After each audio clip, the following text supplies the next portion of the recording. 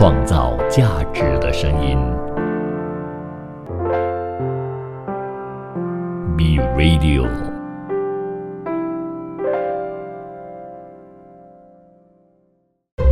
一段文字，一寸养分，一种体悟，一份感动。儿童文学品读会，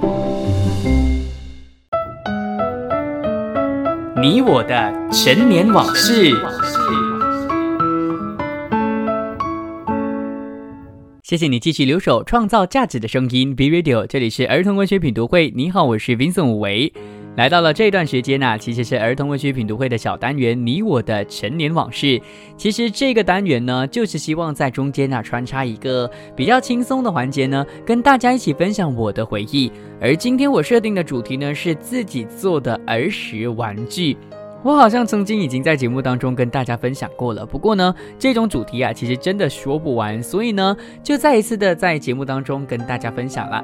当然，如果我今天的分享呢，你勾起了一些你深层的记忆的话呢，你想要跟我一起互动交流的话呢，也欢迎去到 B Radio 儿童文学品读会，或者是去 follow 我的 IG Vincent_0827 来去跟我说一说你的儿童玩具啦。当然你也如果还留着的话呢，你也可以拍照给我，或许你的年代到了我的年代之后，我已经没有在玩了，对不对？那如果你是儿童文学品读会一开始做的时候就已经听我的节目的听众的话呢，你会知道我的老家的对面呢有一个巨大的湖，而这个巨大的湖呢，在某一些季节会有非常非常多的莲花的，但是又有一些季节呢，这些莲花都不会存在，就是不开花嘛。那在不开花的时候呢，其实我的老爸就很喜欢呢到对面去jogging， 也就是所谓的散步或者是跑步啦。而我呢，当时候还是小孩嘛，所以不喜欢跑步。那我爸呢，就特地的去做了一个自己 DIY 的鱼竿。这个鱼竿呢，当然就是拿来钓鱼的啦。那它是用一个竹竿来去做成的，非常的原始。它没有什么滚轮，让你的这个线呢可以放长或拉短等等的，非常单纯的就是只是我爸呢去不懂哪里搞来的一支竹竿，然后上面呢就绑着鱼线，而鱼线的尾端就有一个钩子。那我们吃面包的时候呢，很常都不吃那个面包边嘛，那我们就不会丢掉，就会用这个面包边呢别在那个钩子当中，然后呢当这是诱饵去钓鱼。但是呢，说到钓鱼的话，其实我们也只是享受那个正在等待的过程，还有把鱼钓上来的这种乐趣而已的。到最后，当鱼被钓上来之后，其实我们都会把它放生回去的，因为这些鱼我们钓上来，我们也不知道该怎么处理的啦。那我最印象深刻的就是呢，有一次真的钓到了一只蛮大只的鱼的。那因为非常的传统嘛，对不对？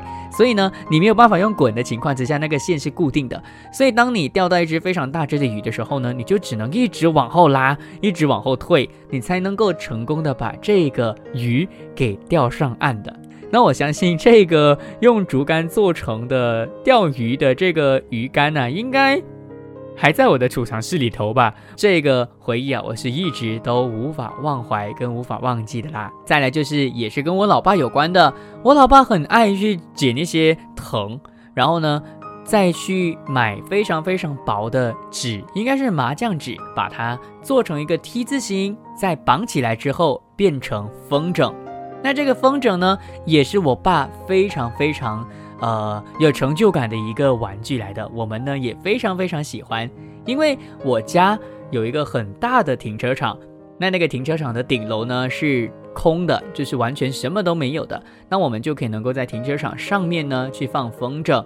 重点就是呢，我爸还会去买专门放风筝的线，那个线呢听说了会粘上一些玻璃的碎片，然后呢，我爸还转述我说，在他的童年的记忆当中呢，还可以能够比赛大家一起放风筝，然后因为这个风筝的线是特制的，有这个玻璃的碎片，所以呢，他们会飞来飞去，然后尽量的就是要去靠近别人的风筝，然后将别人的风筝呢，用那个有玻璃碎片的风筝的线，让别人的线断掉，然后从中呢，当有人的风筝掉下来之后呢，就输了。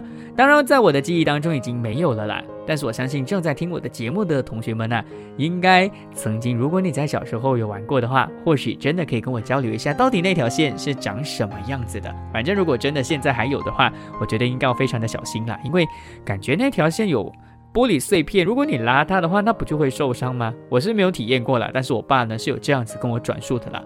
那再来就是其实我小时候是一个非常活跃、非常 active 的一个孩子，所以呢，我妈为了要让我可以能够 concentrate， 就是专注，她就发明一个游戏。其实这个游戏呢，根本就不算是一个玩具，但是呢，在我童年记忆当中，我很常做。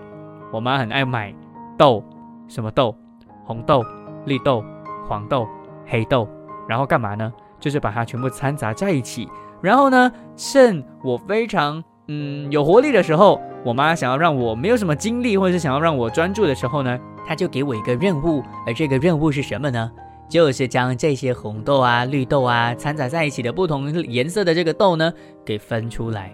我相信啦，现在虽然我有戴着眼镜，但是我的近视没有非常深，可能多多少少真的要归功于我妈曾经她强迫我做过这件事情，让到我呢在小时候的眼力开始训练有素了。当然也因为这样，可能专注力也比较好，我也不知道。反正呢，这个游戏如果你很无聊，你不知道该怎么样让你的孩子不再接触 iPad 这种电子产品的话呢，或许真的可以给他们玩一下的。因为的确嘛，这个材料你玩完了，你分好了之后呢，你还可以把它当成是红豆汤或是那个甜品当中的这个材料嘛，所以不会浪费的，而且又可以能够让他专注，何乐不为，对不对？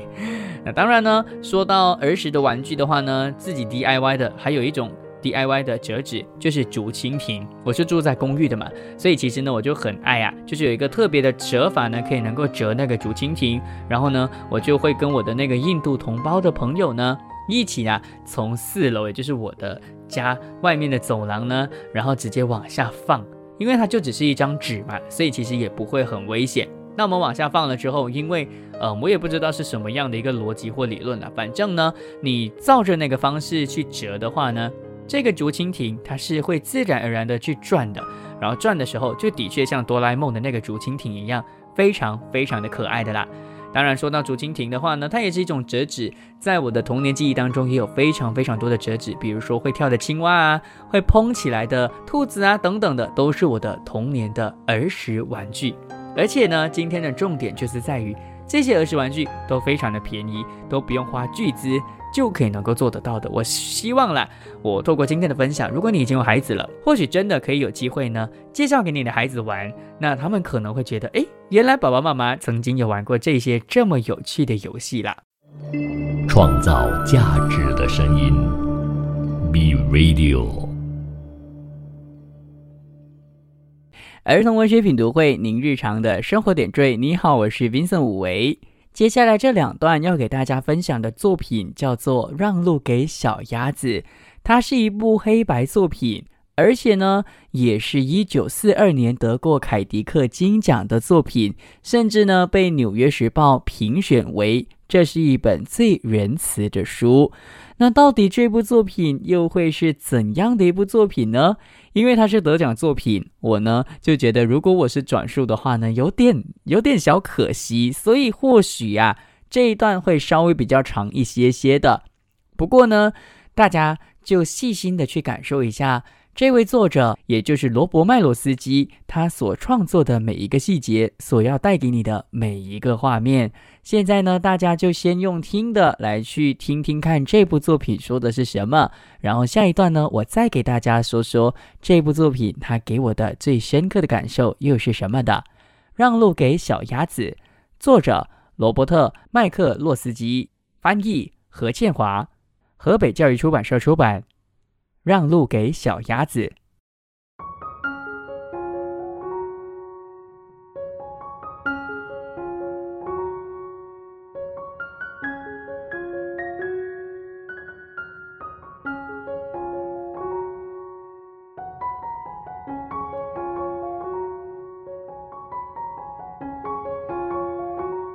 马拉先生和马拉太太一直在找住的地方，可是马拉先生觉得看起来不错的地方，马拉太太说不好。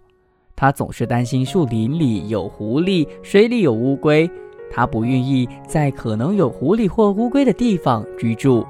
他们只好一直飞，一直飞。他们飞到了波士顿的时候，累得飞不动了。那里的公园有一个很好的池塘，池塘里有个小鸟。马拉先生就说正好是过夜的好地方，于是他们就飞下去了。第二天早晨，他们在池塘底部的泥浆里找食物当早餐，可是找到的不多。他们正准备开始新的旅程时，来了一只奇特的大鸟。那只鸟推着载满人的船，背上坐着一个人。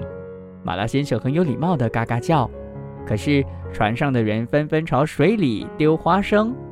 于是马拉先生和马拉太太跟着人们绕着池塘转，又吃了一顿早餐，比第一顿好多了。马拉太太很喜欢这里，于是他们就将这里当成自己的新家咯。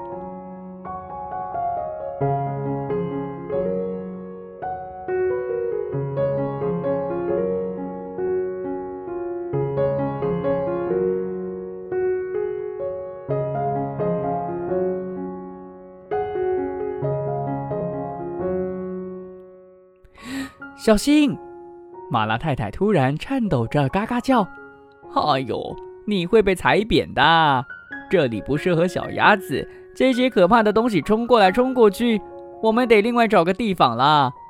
于是他们飞过培肯山区，绕过州政厅，没有找到适合的地方。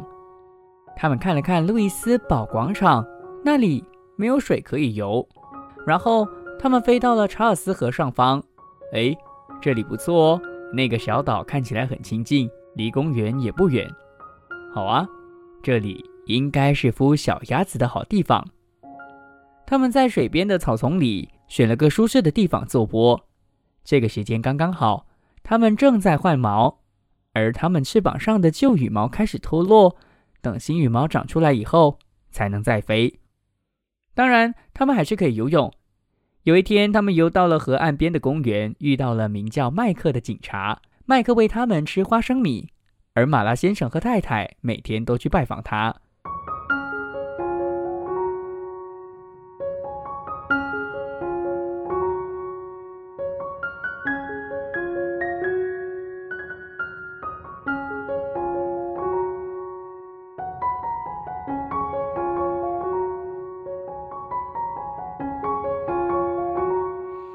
马拉太太在窝里生下了8个蛋，就不能再去找麦克了。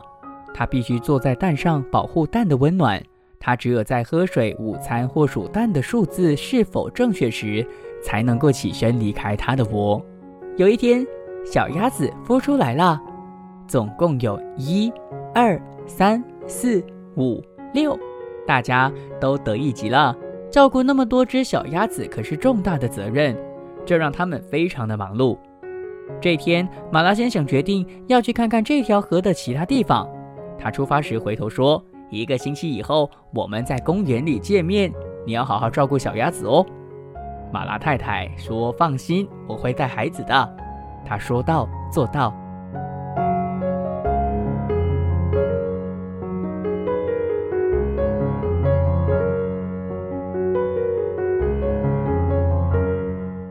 他教他们游泳和戏水，他教他们排成一排走路，还维持安全距离。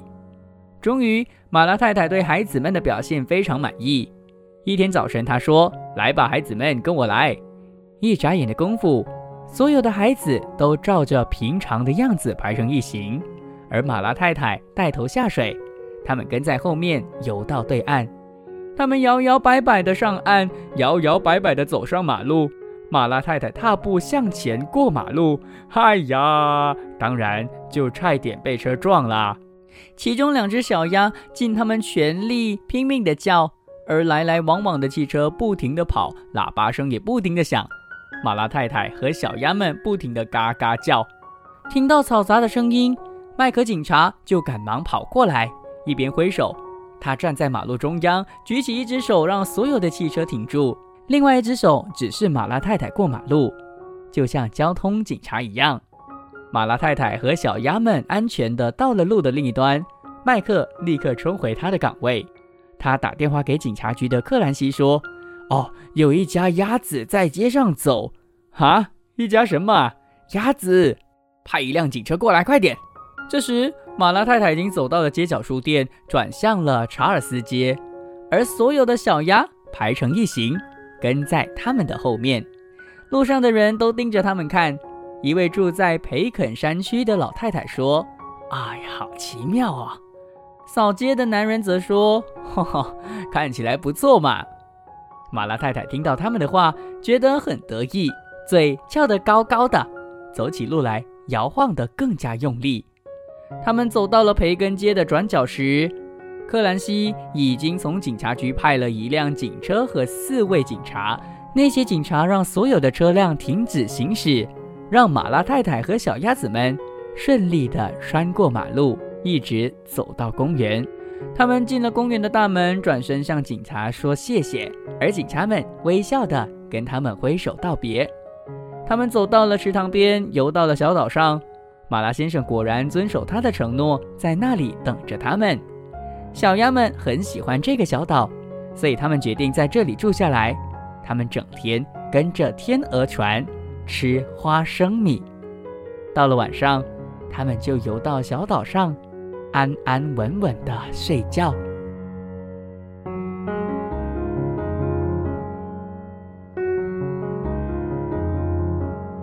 让路给小鸭子，创造价值的声音 ，B Radio。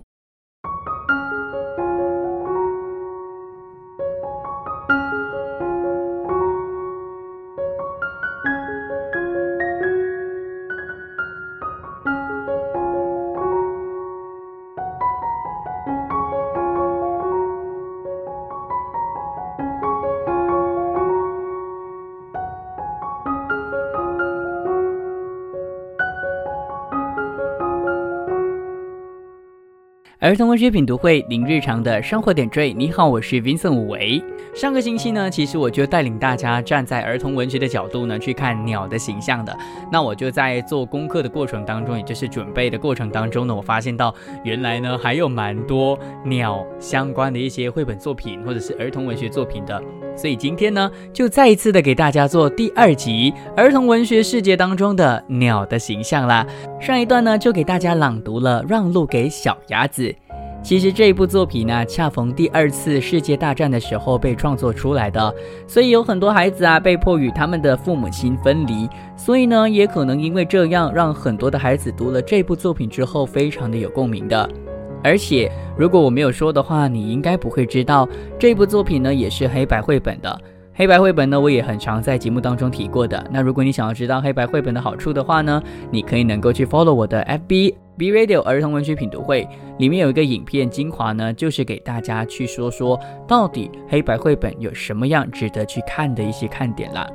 当然，另外一点，我觉得啊，这部作品不只能够用黑白绘本去形容而已的，与其说它是手绘的，倒不如说它是素描的方式去创作。反正呢，整个画面是非常非常的好看的。除了温馨之外呢，我觉得最重要的就是这部作品可以让孩子真正的放松下来，去真正的随着2只鸭子的这个脚步呢，去到公园啊，还有很多不同的地方去生活，感受到外国的公园的那种惬意的感觉，就是很悠哉的那种感觉的啦。而且因为他们是鸭子嘛，他们会飞，然后呢，他们就可以能够站在不同的角度去看城市，从天空当中看下来，那种感觉是非常不一样的。而值得一提的就是啊，作者呢在年轻的时候啊，他就穿越了这部作品的发生地，也就是波士顿公园的时候啊，他其实就已经对鸭子感兴趣了。而几年之后呢，他目睹了鸭子造成的这种交通安全的问题之后呢，就让他有这个灵感去创作了《让路给小鸭子》这部作品啦。而且啊，这部作品我觉得可以这么生动的另外一个原因就是呢，作者他走遍了动物园、博物馆以及图书馆呢，来去进行所谓的考究。他去看了非常非常多的书，去真正的了解鸭子了之后呢，才有办法把鸭子的这个状态呢画得这么的漂亮的。反正我觉得他可以得奖啊，除了因为故事本身就非常精彩之外呢，整体的画风啊也是非常非常棒的。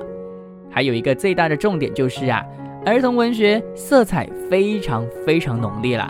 为什么这么说呢？因为小鸭子过街的这种场景啊，真的就是摇摇晃晃、大辣辣的走在街上，你会觉得他们真的很那个悠闲自在的感觉。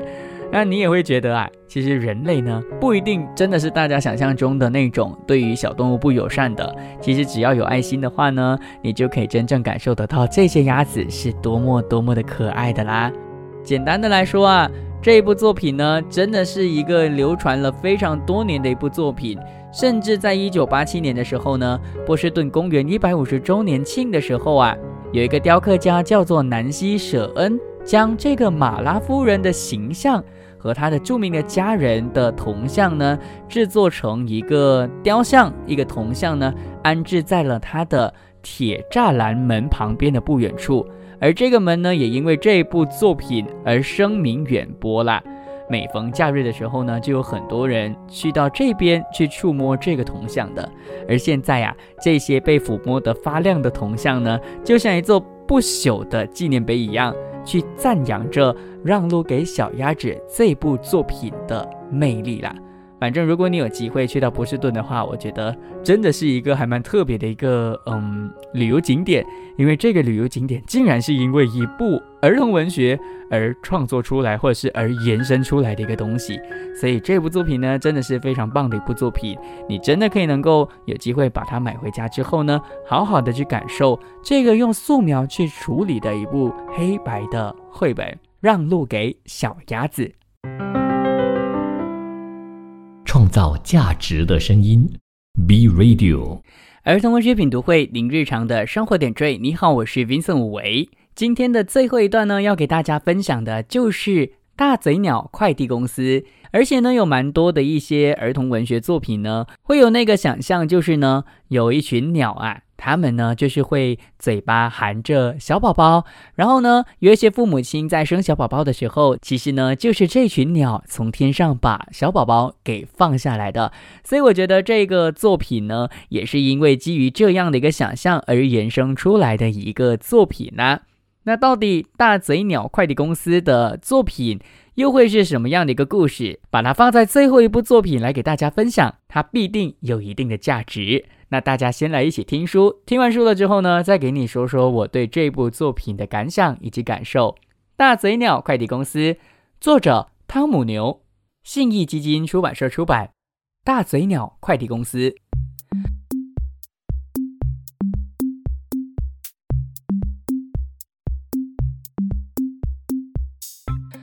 大嘴鸟先生开了一家快递公司，他发了好多传单，让动物们知道。乌龟先生看到传单，马上打电话请大嘴鸟先生送一本新书给他的弟弟。乌龟弟弟很高兴，哇，好快哦！象太太说，他的先生上班忘了带午餐，他想要请大嘴鸟先生送给他。牛先生说，这张图请送到牧场去，小心不能折到哦。蜘蛛妈妈说，小孩上课快要迟到了，我请你带他们去学校。小蜘蛛说，瓢虫老师早。青蛙妈妈说，这盒蜡笔送到呱呱才艺班，谢谢你。青蛙弟弟吵着说，我不要白色的啦。大熊说，这些气球请你送给幼幼乐园的小兔子。在这里，在这里。小螃蟹说，这里是阿明海产品店，我有一封很重要的信要送给住在太平洋的外婆。外婆，真是忙碌又辛苦的一天啊。大嘴鸟先生一直工作到很晚才回家睡觉，快递公司实在太方便了。第二天，羊妈妈还请大嘴鸟先生送小羊回家呢。小狗哥哥肚子饿了，也不出门找食物，他请大嘴鸟先生快点送3根骨头来。小猪们想吃糖，所以猪爸爸也请大嘴鸟先生送一只最大的棉花糖过来。大嘴鸟先生忙得晕头转向，结果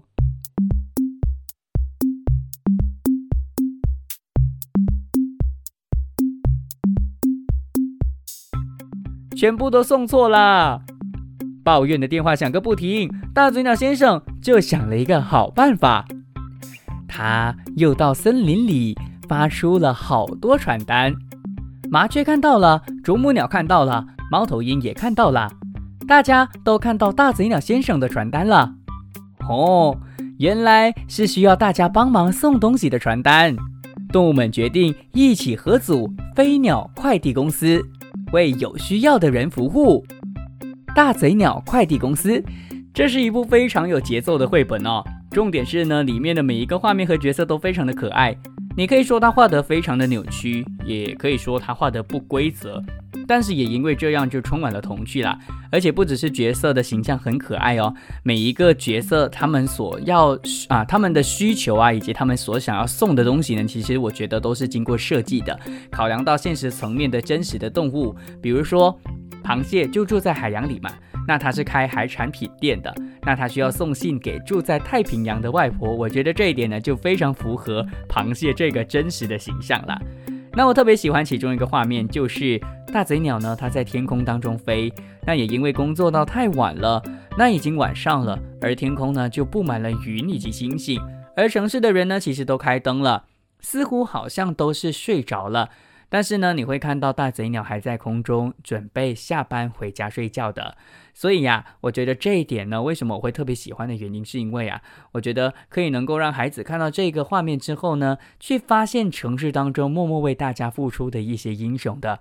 比如说我们城市当中的清道夫啊，或者是一些外送员啊等等的，他们其实都是社会当中的一些小角色。但是呢，他们其实是很多人心中的英雄，因为如果没有他们的话，我们的生活的确不会那么方便的。而且里面有说，因为有大嘴鸟快递公司，有大嘴鸟先生让到大家的生活变得更加的方便的。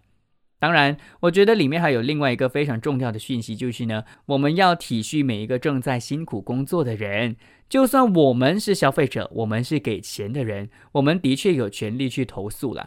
不过我们也不要对大家太苛刻，因为每一个人赚的钱都是血汗钱，就像大嘴鸟先生一样的，他似乎是故事里唯一一个送信或者是送东西的人，所以因为工作呢过劳，然后送错了之后被投诉啦。当然也幸亏作者非常的聪明的让大嘴鸟先生呢想到了一个好主意，用传单去招募其他的鸟去帮忙，一起合组飞鸟快递公司，而从中呢就解决了他一个人过劳的这件事情。所以怎么说都是儿童文学作品嘛，所以到最后那个结局呢也是相当之温馨的。反正这一部作品呢，我相信如果你的孩子是没有很大的孩子，可能大概5岁6岁，他们一定会非常喜欢，因为所有的动物的要求都非常的可爱，然后重点就是呢，这是一部节奏非常快的一部作品。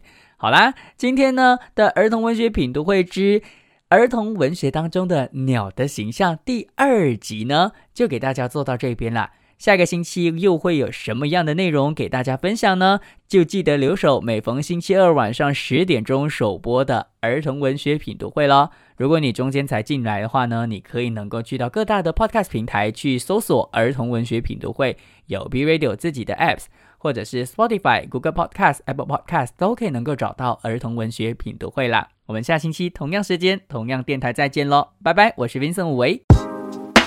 创造价值的声音，B Radio。